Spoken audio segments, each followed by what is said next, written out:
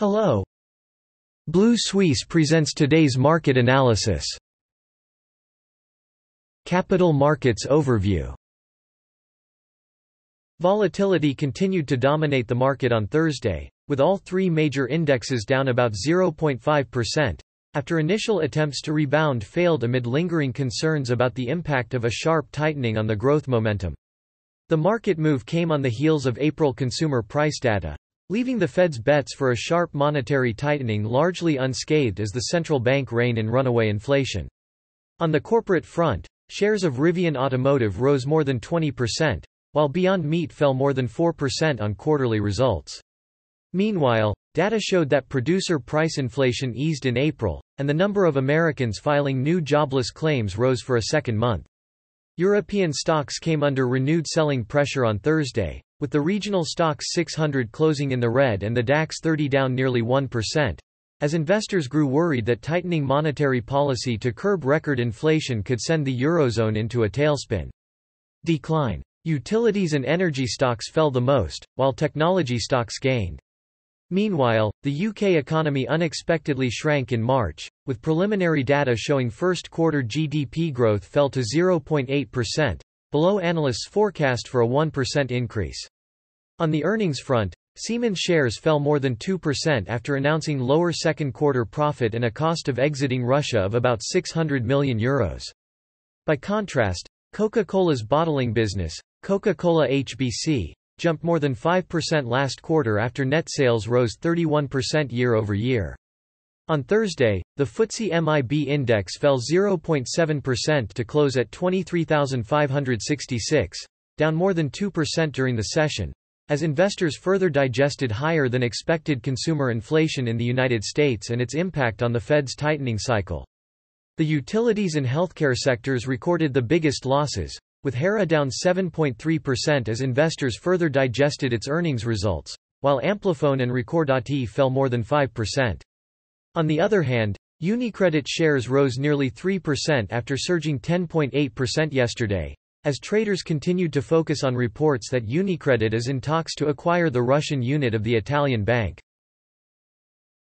The biggest losers were New Zealand King Salmon Investments, down 12.5%, Gentrack Group Limited, down 5.6%, and Rua Bioscience Limited, down 5.6%. On Thursday, the Nikkei 225 fell 1.77% to 25,749, while the broader Topix index fell 1.19% to 1,829, closing at its lowest level in nearly 2 months as investors digested a stronger than expected U.S. inflation. In April, the headline U.S. CPI was near a 40-year high of 8.3%, while the core CPI also beat expectations at 6.2%. Raising concerns among investors that price gains may persist and fueling concerns about a faster concern about rate hikes. Technology stocks led losses, with companies including SoftBank Group, down 8%, Keyence, down 2.3%, M3 Inc., down 10.3%, and Recruit Holdings, down 2.6%, falling sharply. Other index heavyweights also fell, including Kawasaki Kashimori, down 2.1%, Fast Retailing, down 4.6%, Oriental Properties, down 4.9%, and Takeda Pharmaceuticals, down 3.2%.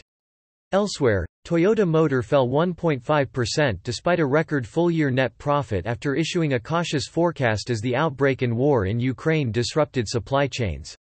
Australia S&P/ASX 200 index fell 0.8% to around 7,010 on Thursday as U.S. data showed higher than expected core inflation, fueling fears of faster rate hikes and a sharp sell-off on Wall Street. Australian tech stocks tumbled, with the tech-heavy Nasdaq falling sharply overnight, led by Block Inc., -15%, Xero, -10.7%, WiseTech Global, -4.5%, Seek Limited, 3.9%, Altium Limited, -9.2%, and Megaport Limited, -6.6%. Other index heavyweights also fell, including CSL Limited, down 2%, Macquarie Group, down 1.7%, Goodman Group, down 2.1%, CSR Limited, down 8.8%, and IDP Education, down 1.7%, 5.8%. Meanwhile, energy companies outperformed the market due to higher oil prices, with Ampor Limited, 3.4%, Beach Energy, 1%, and Cairn Energy, 1.6%, gaining. Elsewhere, Commonwealth Bank rose 1% after reporting a first-quarter profit of about $2.4 billion. That is all for today. Visit Blue Suisse website for more analysis for free.